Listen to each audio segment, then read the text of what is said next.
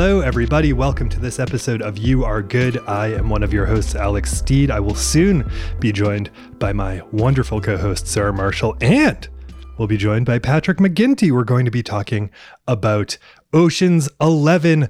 This is an extremely joyful chat.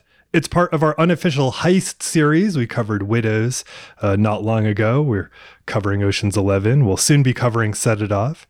Patrick, you should know, has a new novel out. It's called Test Drive. It'll be out May 24th. And if you are listening to this episode when it is new and you're in the Pittsburgh area, you should know that Patrick will be doing a book event with Sarah, with our beloved Sarah Marshall, at White Whale Books and Coffee. And that event is on June 3rd. Go check out White Whale Books and Coffee for more information.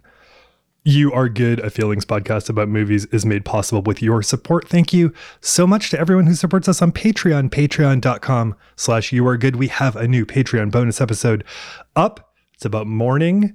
It's about grief. It's a lovely chat. We also talk about stuff that we like that is not mourning and grief. So it's a well-balanced conversation. I hope you will give that a listen. We're not quite sure what our next bonus is going to be about. So if you have any suggestions about what you'd like to hear in a bonus episode, please let us know. You Are Good is also made possible with the support of Knack Factory, Knack Factory. They're a commercial and creative video content production company with offices in Portland, Maine, and Nashville, Tennessee, though they do work throughout these here United States. If you need that sort of work done, get in touch with the fine folks at Knack Factory. Also, if you're listening to this episode in real time, you should know that we have a very limited edition shirt inspired by this episode. You can find the link in the show notes. I think it's only going to be available for like 6 days, and then it's done. It says Gaudy Monstrosity, You Are Good, and it is in the gaudy monstrosity style. I love it. You can find it in the notes. I hope you'll check it out. And, you know, you can represent us out in the world with your gaudy monstrosity shirt. One last note, we have a playlist inspired by this conversation and inspired by the movie itself, which you can find linked in the show notes. Check it out. It's songs that we think about when we think about the conversation. It's songs that we think about when we think about the movie. I think you will enjoy it. You know, give it a listen if you are so inspired to do so. So today we are talking about Ocean's 11. It's a big Sarah favorite. I saw it in the theater. Patrick talks about seeing it in the theater as well. Sarah came to it late and it became a summer comfort movie for her. Like I said, it's a heist film. We're going to be doing some heist films in this warm weather and maybe beyond. I don't know. You'll hear us offer a lot of our love to the heist genre in this episode. Ocean's 11, of course, is a 2001 American heist comedy film directed by Steven Soderbergh, written by Ted Griffin, the first installment of the Ocean's franchise. It's a remake of the 1960 Rat Pack film of the same name. Ocean's 11 features an ensemble cast, including George Clooney, Brad Pitt, Matt Damon, Don Cheadle, Andy Garcia, Bernie Mac, Julia Roberts, and many more. This is a fun movie just to watch people be stars in. There's not much more that I can say about Ocean's 11 that you probably don't already know and that we won't cover in the conversation, so I won't. If you are a Patreon supporter, you'll recognize Patrick, if you don't already recognize Patrick, because we did a Patreon episode with him about Room 237. All right, let's get on with it, shall we? Thanks for being here, everybody. You Are Good.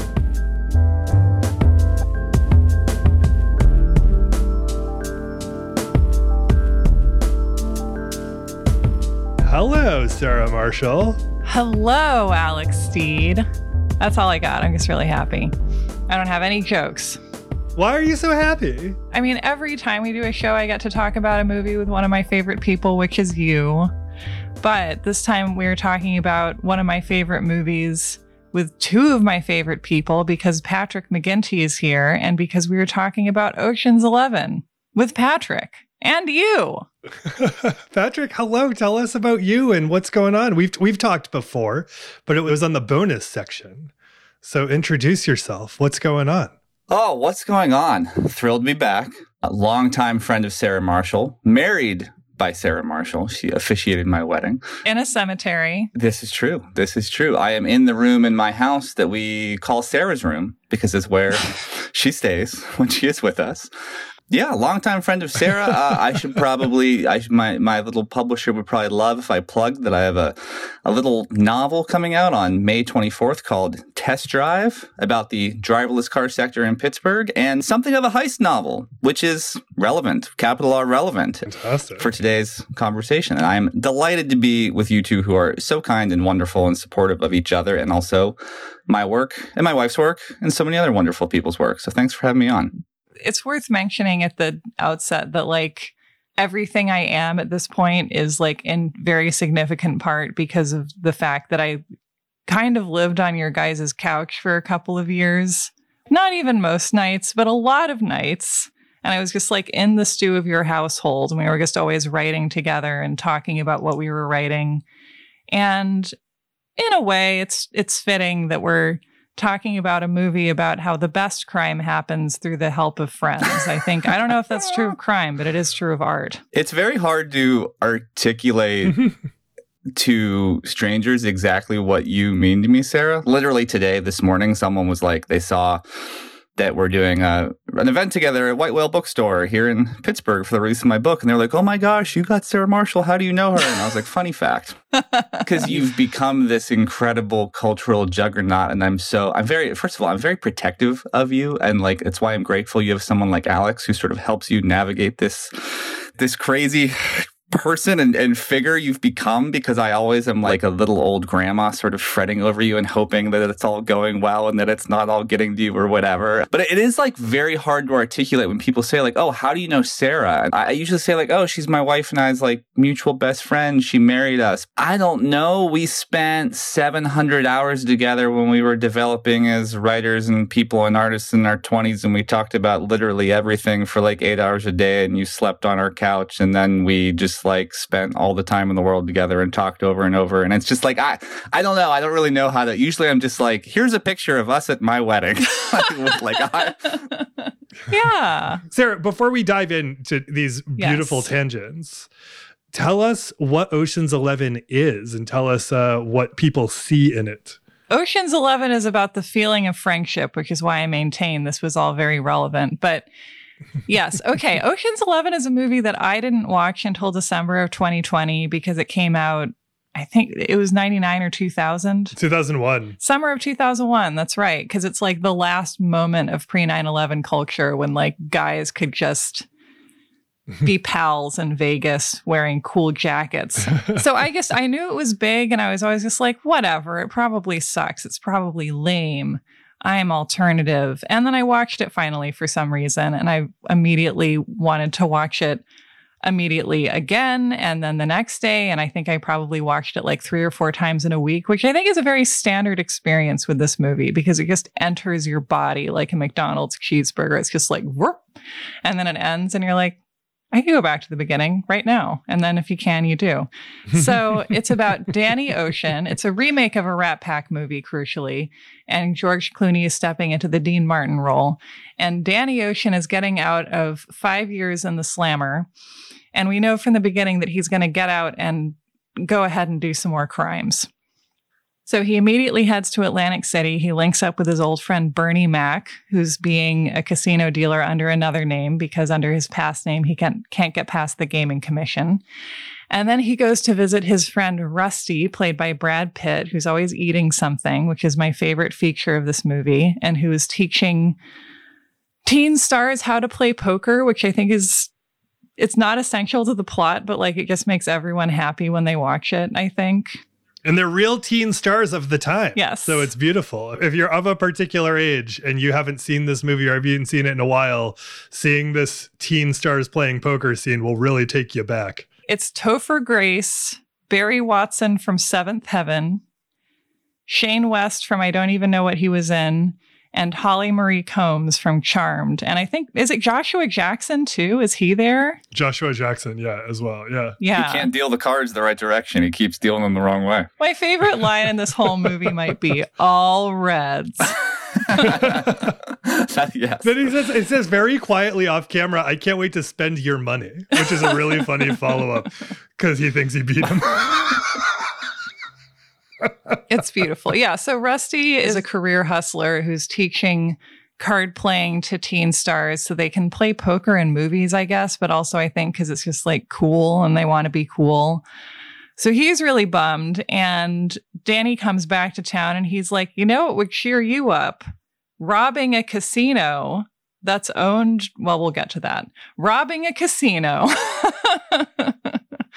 And so they go look at the vault blueprints, which the guy very nicely lets them see. The security guard comes by and Danny's like, we're just going to take these home and make copies. So you're like, okay, I understand the rules. What I really enjoy is like there is a lot of exposition in this movie, but there are also a lot of like pre-existing established relationships that they don't explain and just let you assume that there is a foundation behind those relationships. And that's a lost art in a lot of ways, especially in like in a Marvel decade and a half. It's a lost art to just be like, we just know this guy. We don't have to tell you why or how.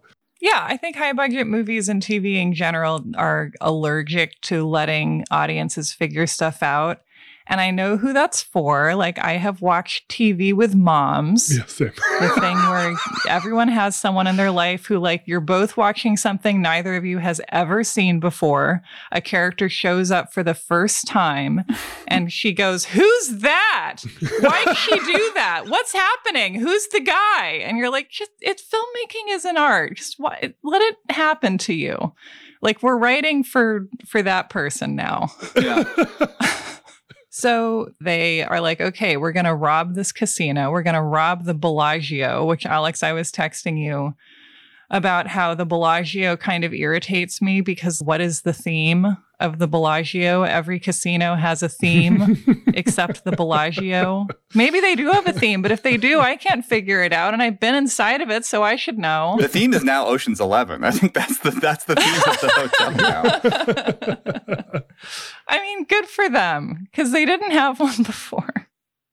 But so they're going to rob the Bellagio. They have their first meeting with Elliot Gould, who's just a classic Vegas guy, used to run casinos, and he's going to be their backer, basically.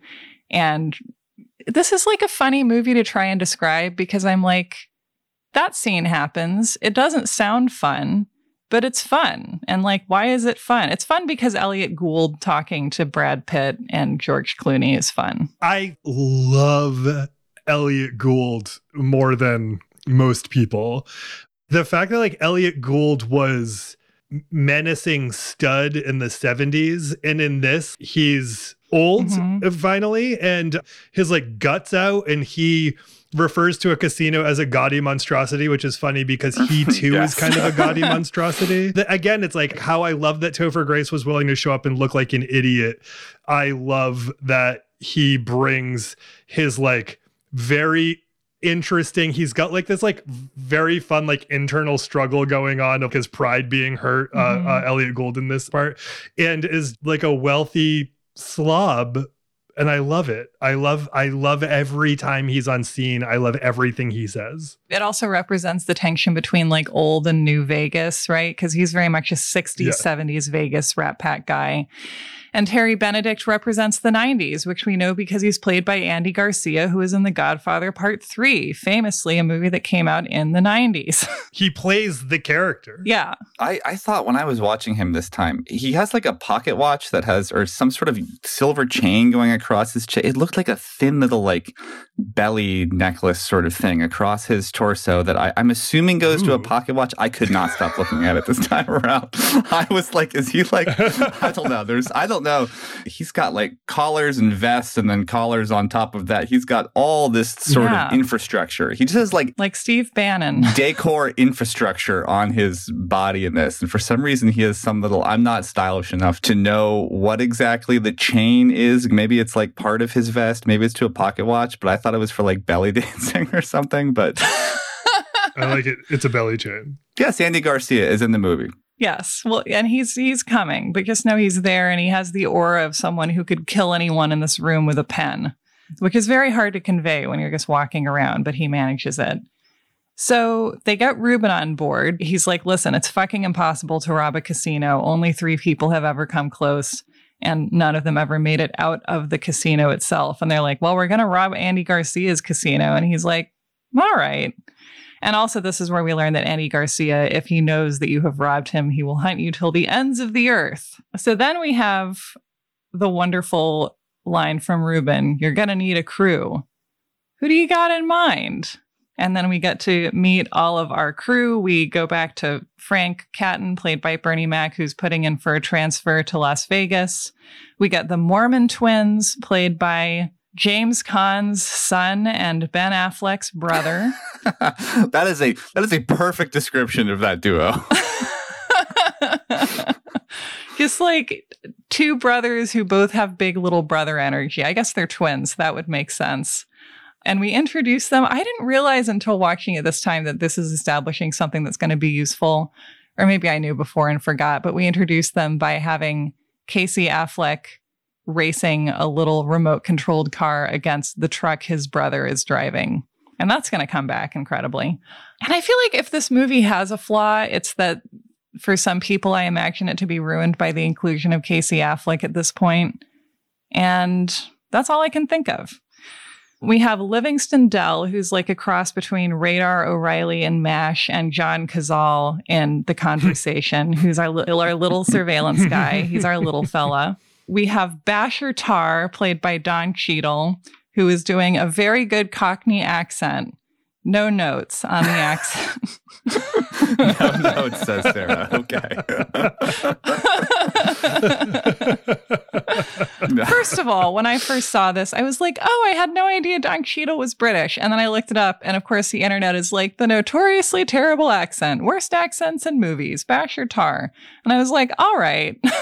I like what Amanda Smith said, who we tried to have on the podcast and record now and then 3 times with, and it didn't work. Because of the ghost of Dear Johnny. Yeah. Because of the poor ghost of Dear Johnny kept interfering. But Amanda Smith responded to your tweet and said that his accent is perfect in this movie because it's hard to tell, like, if it's supposed to be his accent or if he's just doing that accent as the character. Yes.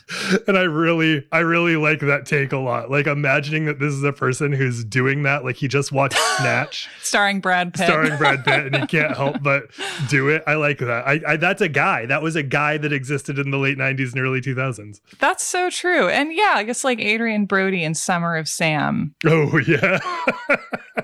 Bash is probably just from Florida or something, but this is him now. I have takes on the accent, but we can save them for later. We'll let you get through the summary. Okay. Looking forward to it. And then we get the amazing Yen, who's going to be our grease man. And we, the audience, will find out later what that means. And then we recruit Saul, played by Carl Reiner. So we have a wonderful sequence where Brad Pitt gets to go to the Greyhound track. And Saul is like a legendary old con man who's, they're going to bring him back for one last job. So naturally, if you've seen a movie before, you're like, well, Saul's fucking toast. He breaks late. Everybody knows this. My college roommate would say that every single time we got in the wrong line checking out for groceries. And I'd be like, we got in the wrong line. He'd look at our cashier and say, he breaks late. Everybody knows this. I'm glad to have that now. I feel like that'll help me get through some stressful situations. I still say it all the time. Traffic, store, he breaks late. Everybody knows this. Yeah, it's such a great thing to have in your vocabulary. Carl Reiner in a bucket hat. And of course, everybody signs on. And then we got Linus, played by Matt Damon, because they were like, we need another extremely hot, dewy young guy in this movie. Hot, dewy young guy? Hot, dewy young guy? Hot, dewy young guy. That was a Blues Brothers reference. Remember that? Orange whip, orange whip, 3 orange whips. So we've introduced our team, and then we all meet up at Ruben's house. We have another great Ruben line. That's wonderful. Get in the goddamn house. And then basically we get the basics of the difficulty of the plan, which is that they have to somehow get into the cage where important things are kept. Is this like the money for because there's a cage and then the vault. So how does that break down? It doesn't matter. It doesn't matter. You're right. Yes. Right. We're not quite this far in the aesthetic, but this is very much like the part in The Wolf of Wall Street where he's like, Now, after we short sold the stocks, our friends were going to, you know what? You don't understand any of what I'm saying. But the point is any of this legal? Absolutely not. Exactly. This is just vibe. Yes. Okay. So the point is they have to send someone into the cage. They have to go down the elevator, which is rigged with lasers, into the vault, past the guards. And that's where all of the money that the casino has to have on the floor to match every chip in circulation that night is going to be. And because it's a big fight night, we're like setting up that there's this boxing match coming up. It's going to be about $160 million. So we know some of what they have to do to pull it off, but a lot of this is kept secret from us until the actual heist. And so our 3 acts are basically putting the team together, Act 2, planning and preparing for the heist, and then the heist itself. So basically we just get to watch our guys go into the casino and figure out, how do we get out of here? How do we hack into the security camera system? There's a great sequence where they have to send Livingston, their surveillance guy, into the backstage to get surveillance stuff plugged in, and they cover a security camera by having the Mormon twins argue about balloons and then release a bunch of balloons that obscure a camera. And then through this, we also get George Clooney starting to bother his ex-wife, Tess, who, surprise, is dating Terry Benedict, whose casino this is. And she's played by Julia Roberts. So the only women in this movie are Julia Roberts, that dealer from Atlantic City, Chantal, the stripper, and Holly Marie Combs. Is her name Charmaine or Chantal? Oh, is it Charmaine? I think it's Charmaine. I only remember because Bernie Mac spells it in the crossword, I think. That's right. He spells like Charmaine. Yeah, Charmaine. So we watch the prep.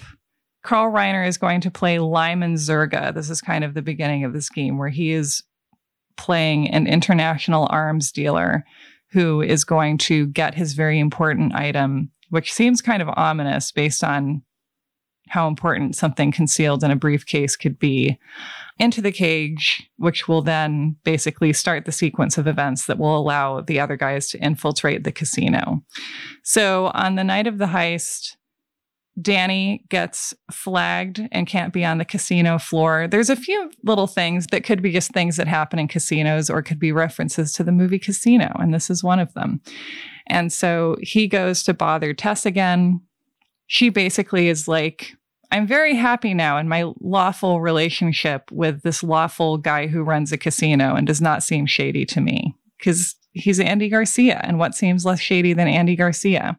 So he gets himself arrested and thrown into the beat the guys up area of the casino with a guy Bruiser, who turns out to be very nice and helps boost him out of the room so that he can then infiltrate the backstage area. I'm just going to call it the backstage of the casino because that's how I think of it. At the same time that Matt Damon has gotten back there because he is playing a Nevada Gaming Commission guy who was fake arresting Bernie Mac. And then they rob the casino. The end. They rob the casino. Yeah. You know what's funny is you both have already keyed in on something that I thought about rewatching it this time. Like, Sarah, you said you rewatched it like immediately. And I saw more movies this year than any year in my life in the theater. And this is a bit confessional, but it's because I was 15, could not drive, had a girlfriend, and we would go to movies and make out in the back row of the movie theater. I was looking at movies from this year that I don't remember anything about because I was just a horny 15-year-old. Antitrust. I think Tim Robbins plays evil Jeff Bezos, which is to say Jeff Bezos. Head Over Heels, no idea. Pearl Harbor, no idea. Summer Catch. All of these are like Freddie Prinze Jr. The big difference is that me and my girlfriend went to Ocean's 11, did not make out, did not talk, watched all of it, and then went and did the same thing again the next day. This movie is so fascinating for that. Like, it appealed to a 15-year-old girl by showing her all these very, very hot people. And it appealed to a 15-year-old boy by having like jazzy heists and this sort of, you know, music that sounds like a rattlesnake drinking whiskey out of an oboe, and just kind of like this vibe. And like, it really is incredible that I was just looking at all the movies from this year and being like, wow, I saw like a movie a week this whole year solely because I had nowhere else to go. And this movie I went right back to and watched instantaneously and did not make out with my girlfriend. If this sounds sad to you that I had to go to a movie theater, Sarah has been to my parents' house. She has been there for multiple Thanksgivings. My parents' house is like Groundhog Day crossed with the moment in Home Alone when the alarm goes off and they'd overslept, and that just plays over and over every single. Like, have you ever had a private moment in my parents' house ever, Sarah? Ever? It is like that. Is it a place where a 15-year-old Patrick could make out with a girl, Sarah? No. I could. No. Well, have you ever had a solitary thought in that house to yourself, Sarah? No. I mean, for comparison, like I grew up with some spectacularly rich children whose parents had built new homes or bought homes that had been built in the 80s or the 90s. And that style, I think, was perfect for a kid who wanted to get up to mischief because they would have these giant basement TV rooms that were just like, here's the giant basement where the children can do mischief. Yeah. Yes. Have fun down there. We can't hear you. We're on the 3rd floor of our Tuscan villa in Oregon. And every bathroom has pills. Yes. So go for it. Yeah. Suffice to say, I went to a lot of movies because I couldn't make out my own house. And that this one, literally this one above all the others, saw it twice, did not make out during it all. Well, I almost said made out with the movie. I think I did make out with this movie. That's what this movie does to you. Or at least like gently like leans in and kisses you on the cheek and then drops his cell phone in your pocket. Totally. Sarah, when you visited this movie in 2020 for the first time, like why did you find it to be a movie that you would not make out at the theater about? I have a few thoughts about movies. A, that like people just want to watch people make and eat beautiful food a lot. So just do that in your movie. It's not that hard. And B, like people just want to watch beautiful men be friends with each other and have like little moments of conflict to make things seem consequential, but to essentially not be in conflict and like be all holding hands on ecstasy or something. A lot of people said enough people said that I noticed it in response to our Dick episode, that what really stood out to them in the commentary was talking about that the girls seemed safe. Mm-hmm. They were in a menacing situation, but the menace was never aimed at them. They're followed by a van and have to dive into garbage at one point. But yeah, right. Generally. You know that it's not going to end. You know they're not going to get shot by the Secret Service. Totally. I think that that's kind of a quality to the men being friends appeal, because like a lot of times if you got more than like 3 men together, the situation feels like it's more likely to be dark and bad than not. I mean, if it's a movie, for sure. Yes, exactly. No, exactly. That's what I mean. It's nice to see this because, again, it's like the worst thing that happens is a slightly smarmy guy doesn't get his way. And as I was saying before, like you're like, oh, Carl Reiner's last job, he's toast. And like, he has to pretend to have a heart attack in order to get everybody to create a diversion for the scheme to work. And the first time you're watching it, you're like, oh no. And then, of course, it's part of the story and he's fine and everyone's fine. And there are no casualties in this movie. There are a couple of moments where you think, oh shit, there's casualties. No, like it's just all the sharp edges are covered. You can draw a straight line between this and The Dark Knight, right? Because we have this, and then we have 9/11 right after, and then we have the Iraq War, which was totally connected, obviously. Just don't ask how, civilians. Just don't worry about it. We felt as a nation that it made sense to have a fun summer action movie with the Joker stabbing somebody's eyeball out, I believe, and like hissing, "You complete me" at Batman, and Batman not even taking it as an overture. And you're just like, I miss Danny and Rusty. Yeah, that's like a beautiful description of the start of the aughts and then how they leave. How it started, how it's going. This is for sure a getting the gang together movie, except there's so many movies that don't do it as well as this one. Mm-hmm. Listen, I'm not Joe Film School by any stretch of the imagination. The only book I've ever read about movies is called The Conversations by Ed Murch, who's a film editor for like The Godfather and all these different movies. And he talks about like in every scene, the petitioner and the grantor, that like somebody is petitioning for something and somebody is granting permission. And I think a lot of like getting the gang together movies kind of like get everybody together And then they go fight some like massive, huge, this thing might destroy the earth. And they all sort of talk as one sort of chorus. Like, I feel like there's a lot of sort of superhero movies like this or whatever, where you sort of assemble.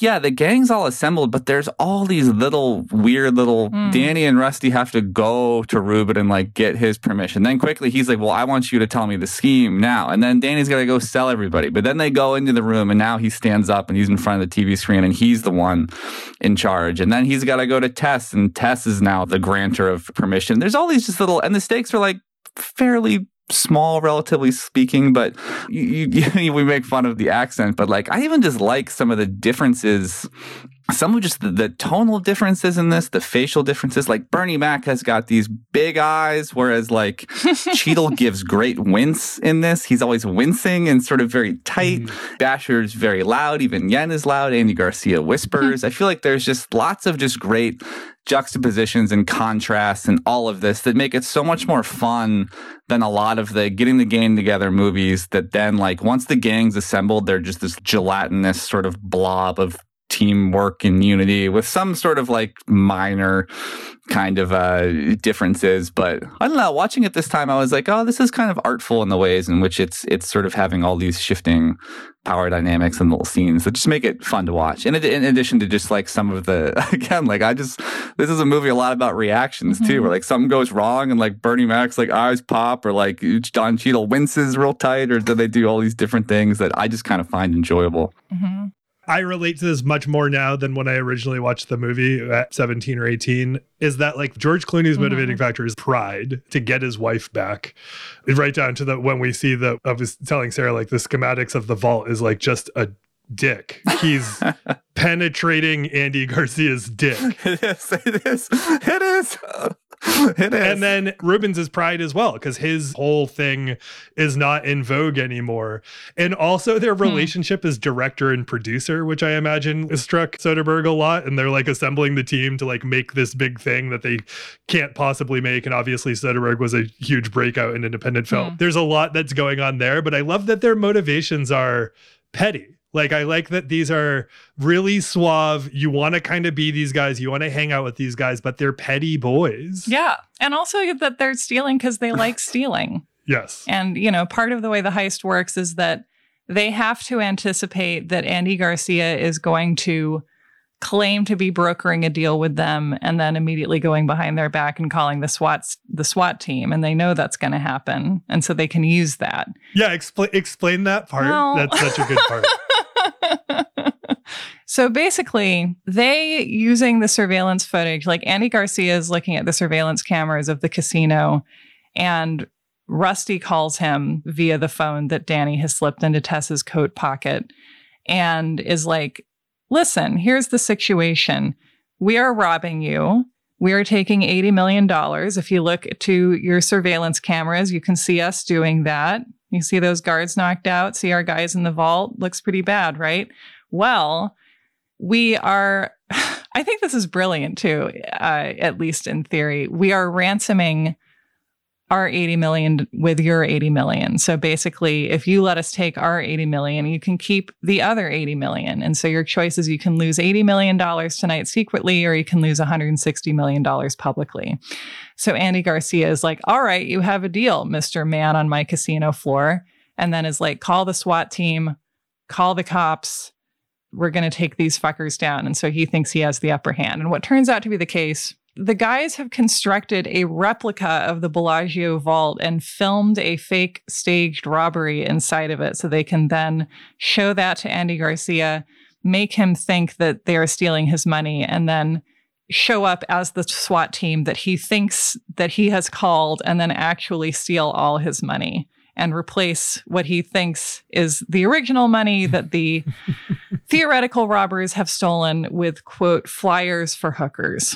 And someone on Twitter, when I asked if this movie had flaws, was like, where did the flyers for hookers come from? And it's like, you know what? Matt Damon had them in his other pocket.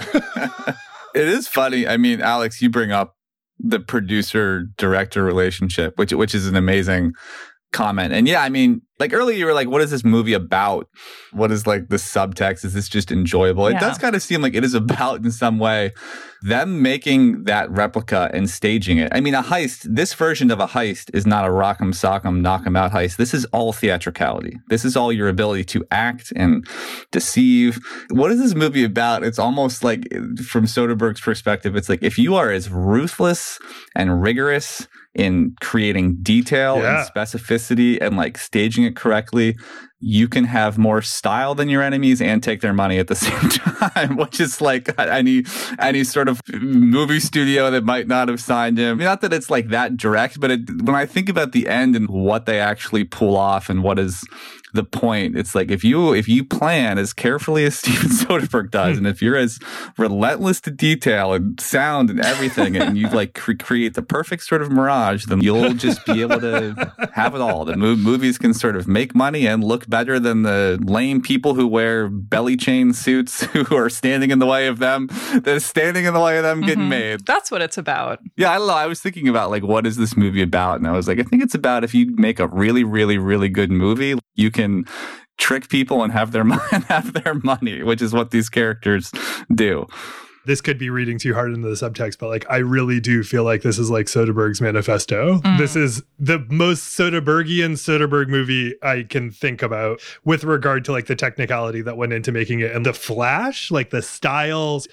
And Patrick, I'm curious, as someone who has written a book where a heist plays into it, I'm curious about like what you think appeals to people about heists in particular. You know, I was thinking about this with regard to, again, like if you look at the Sarah's right, like part of the motivations is these guys just like doing this stuff and it gives them meaning.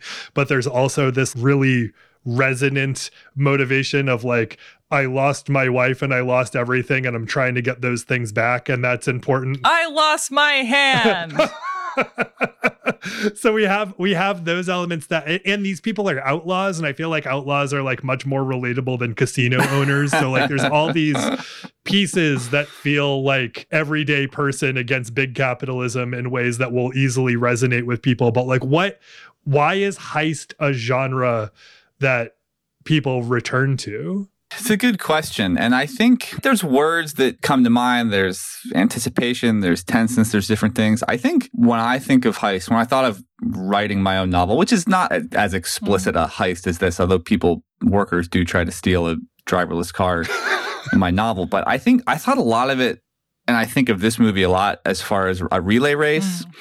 And I'm not a big track and field person, but when you watch a race on NBC or something, and it's a relay and there's different people at different spots, a good production team will sort of show, here's this Canadian here, look at them stretching. And you're like, oh boy, like there's anticipation. You're seeing the whole thing in advance. They show you, they sort of plan for it. Similar to, I've honestly thought a lot of heists as it relates to horror too, because a lot of horror thrillers sort of shows you sort of I call it the tour of the facility, much like early in Jurassic Park, where they sort of, they tour you around Jurassic Park and nothing's going on yet. But so later when your heart is pulsing, you're focused on your pulse and not the logistics of where we are. So I do think like a good heist movie, and Soderbergh does it so well here with George Clooney, Danny Ocean, telling them all exactly how it's going to go and showing it on the screen. And we're like, we know that handoff is going to happen. That's going to happen, but I'm not going to turn off the channel because I want to like see if it happens. There's a difference between planning and doing. I think heists make that really, really clear. Planning and doing. There's a big difference, and both are crucial and they're interrelated. But I mean, this is like what my wife and I talk about on the couch every single night. What do we want to do with our lives? And then what are we going to do? There's something that heists make it really, really, really tactile and cram it into like an hour and a half of planning becomes doing really, really fast. A lot of movies don't do that, or plans go awry, or plans never come to fruition, or sort of hope lost, love lost things. But I think there's something, and I thought about this a lot when I was writing my own novel, where I felt like there were things that happened in my own life that took like 10 years of sort of like planning and thinking about and revising and doing, that like a heist, just it all has to happen very, very fast. There's got to be an intense amount of planning, and then it has to have some doing, and then it turns into consequences very fast. That, I mean, there's all sorts of other ways we can read into it. But what are we stealing? Is it some sort of anti-capitalist narrative. It's some sort of Robin Hood narrative. There's any other number of subgenres and fun things that get wrapped up in it. But I think for me, when I'm like writing and I'm watching something like this, it's like there's such an obscene amount of planning going on, and then all of a sudden it's just that, holy shit, now we're doing it. Mm-hmm. They start a clock, right? That's what the hi-hat or the tambourine in this movie kind of is. It's just kind of like a clock. It's just sort of a little bit of ticking, not in like a nerve-rattling way. I think that's just one of the coolest things about the music in this. There's some sort of like bad movies that just kind of have that tick, tick, tick, tick, tick sort of heist thing that like wants to kind of get your pulse going, but we've seen it so many times, it's annoying. This uses hi-hat and tambourine, and like it's the same sort of thing, but it's just so much cooler. I mean, I'm pivoting off the heist thing, but I don't know. Does that make sense? Like the planning and doing and just how it's brought into such sharp juxtaposition. Totally. Yeah. So this Ocean's 11 comes out a year after Traffic comes out. Aaron Brockovich is 2000, Traffic is 2000, Ocean's 11's 2001. There are these movies. There's The Wire, which is like entertainment about like how stuff works, which like reminds also of Goodfellas, which we've talked about obviously in the show, but also a number of times. It's just about how like Martin Scorsese is really good at being like, here's how systems work, and here's how the people fit into the systems, and here's how it all plays together.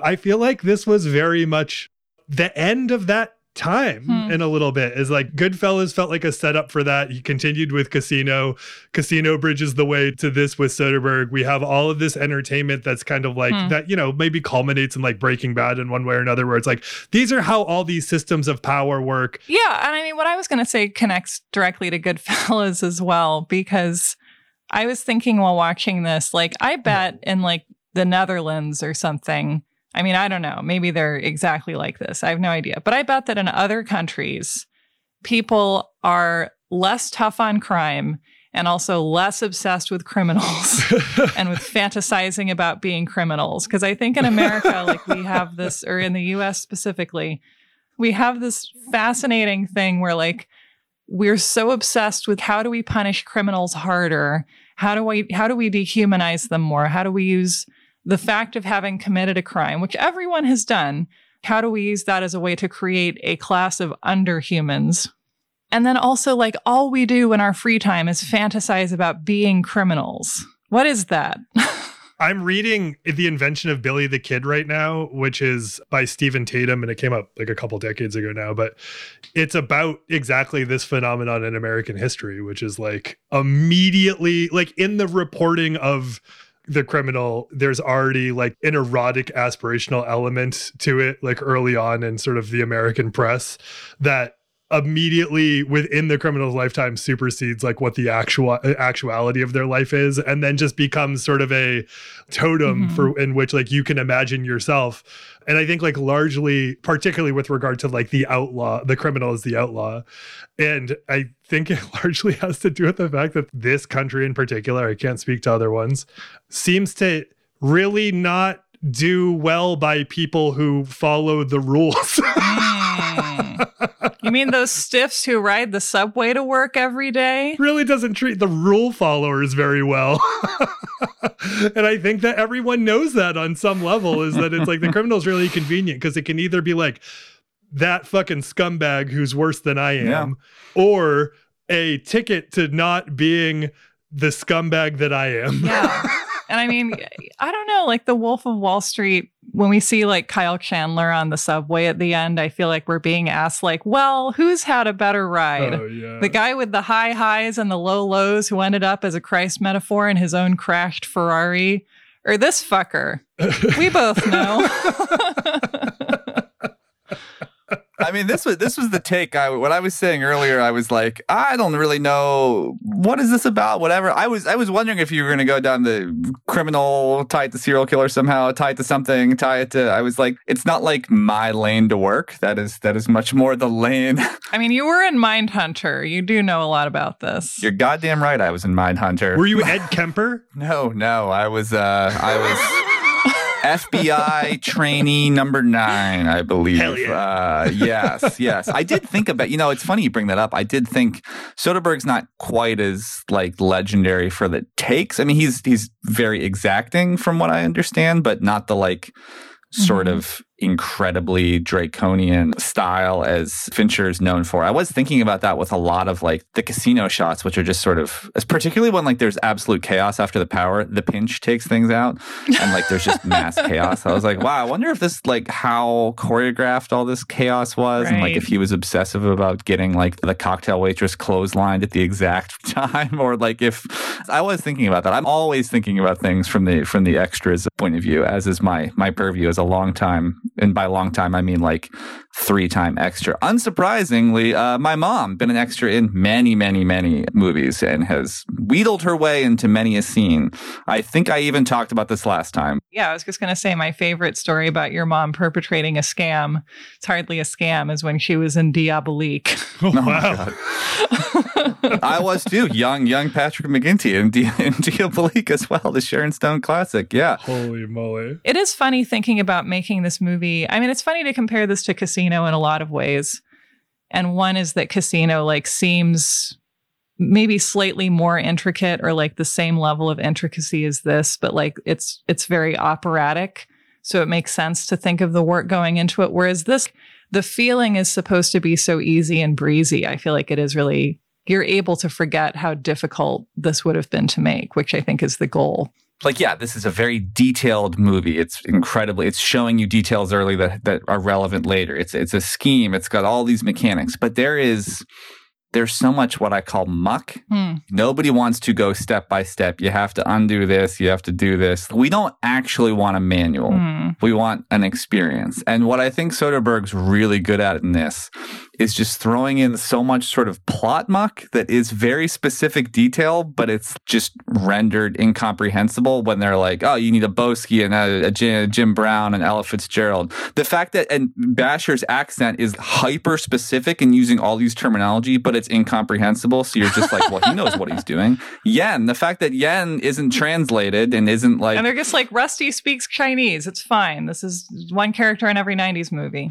Yeah, there's so many different little ways in which Soderbergh throws in tons of specific that's actually just mud, that makes it feel like it's super specific and these people know what they're doing, but you don't need to actually know it, and we're not going to explain it. Getting back to it's that thing you talked about earlier, Alex, where it's just like, yeah, they're not going to explain how they know Oscar or the security guard.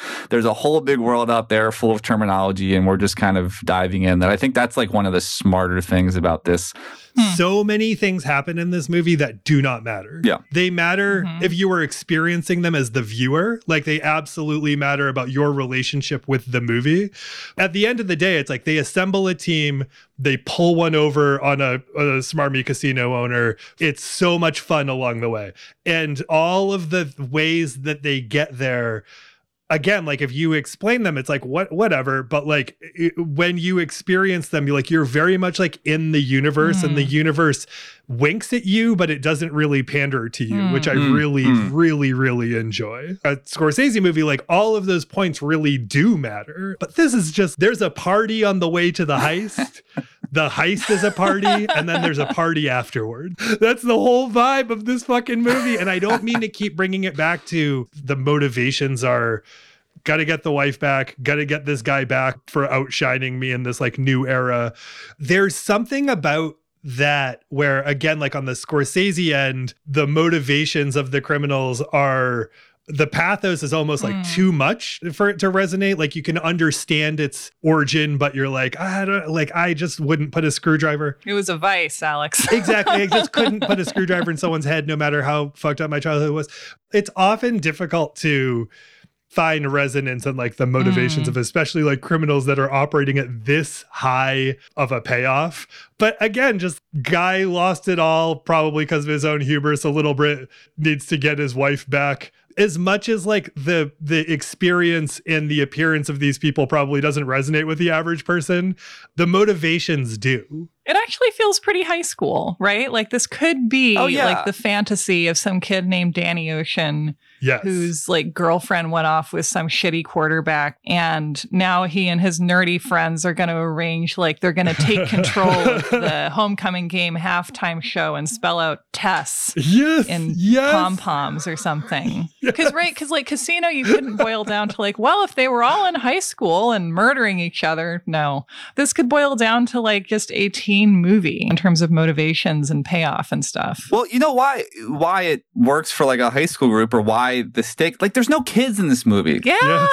I love that. Listen, I'm a dad, love kids. My neighborhood block is wonderful, full of kids who I love. But like, this movie doesn't need kids. Fuck off, kids. Like, this is great. Like, this is, Alex, you're talking about the sort of the pathos that a lot of the sort of One Last Job, or sort of the whole like Liam Neeson sort of genre of extraction stuff, this sort of kid-centric stuff, that just as you were talking, and like maybe even the reason I loved it when I was like 15 is because like I'm not thinking about kids, I'm thinking about having fun. Like certainly like the Marvelification of things like makes it that the world is ending in every single movie, or a city's about to be destroyed, or the stakes are always like have to be so gargantuan.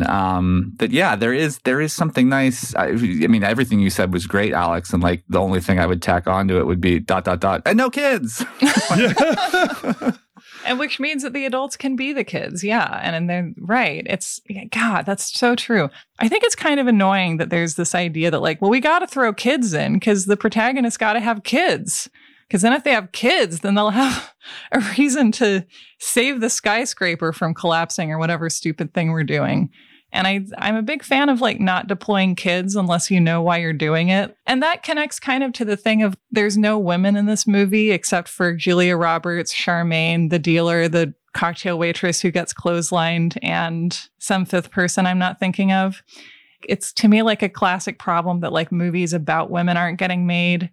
And that like when women show up in movies, they're typically disappointed wives or inspiring girlfriends. And that's something that really boils my blood. And this movie doesn't make me mad the same way that, or in a similar way to how The Thing doesn't make me mad, because rather than claiming to be about a world in which women exist and then failing to depict that, like this is just about men and their friendship with each other. And that's all it's claiming to be. And I love that. I feel like I would love it if movies set out more often to be explicitly about like men's relationships with each other, because I think they're often claiming to be about something else. And then at the end of the day, they're just about men and their relationships with each other. It's very well said. So, Sarah, what were you tickled by? Oh my God. I mean, I love that Rusty's always eating. That might be one of the main things I enjoy. We're really learning a lot about who I aspire to be. I want to be a bimbo and I want to be like Rusty. I want to be a con artist bimbo wearing a shiny, shiny tie. And I love that they use glow sticks at the bottom of the elevator shaft. Like, that's such a nice moment of like, you know what? Why use something fancy? These work fine. And they're probably handing them out on the strip or something like that. Patrick, what about you? Sarah talked a lot about how this movie's about male friendships, and it really struck me rewatching it last night how many lines I have said for years with many of my male friends to that day. Every time I see my brother like on a holiday and we'll like shake hands, one of us will go, "Denim like a jean." Like Bernie Mac says when he shakes the guy's hand whose name is Denim, who is also, as I was texting Sarah, that actor is whose hand gets crushed by Bernie Mac is the same actor whose hand suffers an ill fate in Casino. That's insane. Even when Tess comes to, it's so stupid. When Tess comes to sees Brad Pitt and she's like, "Where's Danny?" And Brad Pitt's like, "He's fine. He's in good form." I say he's in good form to another former roommate of mine all the time when we'll ask about somebody else, a mutual friend. I'll say, "Ah, he's in good form." There's just a lot of little throwaway lines in this that tickled me to rewatch, and I think, man, these guys modeled a kind of friendship that I don't know that one should necessarily aspire to it, but God knows I did. This is largely because it was also on the soundtrack, which I listen to all the time. But without prompt, I often say, "Are you a man? Are you alive? Evel Knievel?" Because they're playing 20 questions. I don't think I fully appreciated until this watch is when Scott Conn is trying to sell Carl Reiner on checking out Utah on promo. And Carl Reiner's like, "I'll have to look into it." Yeah. He's like, "Do you get out to Provo much?" And Carl Reiner's like, "Not as much as I'd like." Yeah, and Khan's like, "You could do well there. You could do very well there." Yeah. It's so great. It's so great. Yeah, I just watched and knowing now more than I did when I first watched this is like, you know, I mean, Steven Soderbergh is obviously one of the great directors of our time. I love when, and Martin Scorsese does this so much in all of his movies, but I love when these guys bring in people who they clearly loved from their childhoods. And so like, I really feel like that's, you know, that's what bringing Carl Reiner in is about. That's what bringing Elliot Gould. Sorry, geez, it just blanked. Yeah, that's what bringing Elliot Gould is about. Like these nods to people that they appreciate from, I imagine, when they were growing up and watching like Altman movies or Mel Brooks stuff or the Show of Shows. Like, I mean, I can't imagine that Steven Soderbergh was watching the Show of Shows, but I love that those sorts of nods. I remember my mother, when I watched Casino with her, like she immediately got it on a level that was inaccessible to me because like Alan King shows up and she's like, oh, it's Alan King.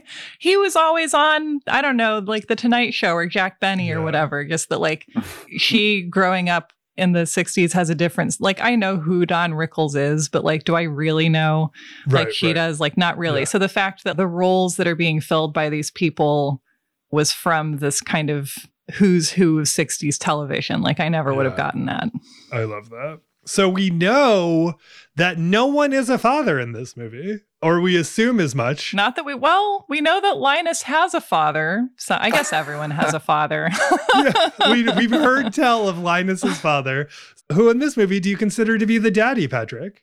I guess conventional wisdom would say Daniel Ocean, but God, I love Ruben. He is a daddy. I mean, there's something about him having all the money too, like that's something very sort of like, ooh, fund me, daddy. I just kind of love him. Yes, I think that's how I would prefer to sort of conceptualize this film familially in my head. Sarah? Yeah, well, speaking of, I mean, first of all, when I was like 12 and watching reruns of Friends where Elliot Gould was playing Ross and Monica's dad, I was like, tell me more about this Elliot Gould person. He is very attractive. So like he's got a quality, man. Something I realized recently, which I think makes Las Vegas very special. Las Vegas is a very maligned city, and if you go there and spend time there, then like you will see some different stuff than you would see in other places. But also it's really just like a breathtakingly normal American city full of normal American problems and like people trying to have their little yard and their cookouts. And it's also the only major American city I can think of that was essentially founded and forefathered by Jews. And I think that we should celebrate that more. And that's also who Ruben is. He's like a founding father character. He's our John Adams. Oh, I love that. That's so awesome. That's so great. I absolutely love that. And so to not love Las Vegas or to at least be receptive to maybe loving it is perhaps a hate crime. And my daddy is, this time I just gotta say Andy Garcia, because like he knows what his job is. It's to be like the shitty asshole. And like, he knows exactly how to do it. And I will always think of Andy Garcia as the guy from Dead Again, because that was a movie I grew up watching with my mom. And so it's funny to think of him as like, of other people's baseline for him being like the guy from The Godfather Part 3. But like, this might be his finest hour. Like Patrick, what you said about him, like being at a whisper, to me kind of expresses it. He's able to do, anyone who's able to convey that much menace while using an inside voice, I respect. Bernie Mac is my daddy in this situation. Love Bernie Mac. Watching Bernie Mac respond to things is burned into my brain all the time. I think of his face in Bad Santa all the time, and I think of him in this all the time. His face is so dynamic in all the ways that it is, but like his timing is exquisite. And every time he's on screen here, it's an absolute joy, and he commands every scene that he's in. Like he is, he's sharing space with Andy Garcia and Matt Damon, two giants, and is commanding that entire scene. And every time he's around, you just want him. He is fantastic and phenomenal. And it's every time we talk about him, we've talked about him at least once and talking about Friday on the show before, but like it's just such a fucking shame that he's gone. He was so tremendous. Yeah. Also, if we are thinking about this movie as a symphony, which I like, and everyone is an instrument, then like he is the second instrument to come in, and that wasn't by chance either. Yeah, that's a great point. Yeah, he's like who we meet before everybody. Yeah. Patrick, remind us about your book and how to find it and all the things that the people who would want you to talk about those things would be satisfied with. Tell us about that. My debut novel comes out May 24th. You can find it on propellerbooks.com. It's called Test Drive. If you're in Pittsburgh, the lovely Sarah Marshall, my wife Candace Opper, and I will be doing a launch party June 3rd on White Whale at White Whale Bookstore. You can pre-order through them as well. Reach out about it. Love to have some readers from the You Are Good crew who seem like a lovely group of people, which makes sense because of the two lovely co-hosts. Come to Pittsburgh. Come to the reading. It'll be fun.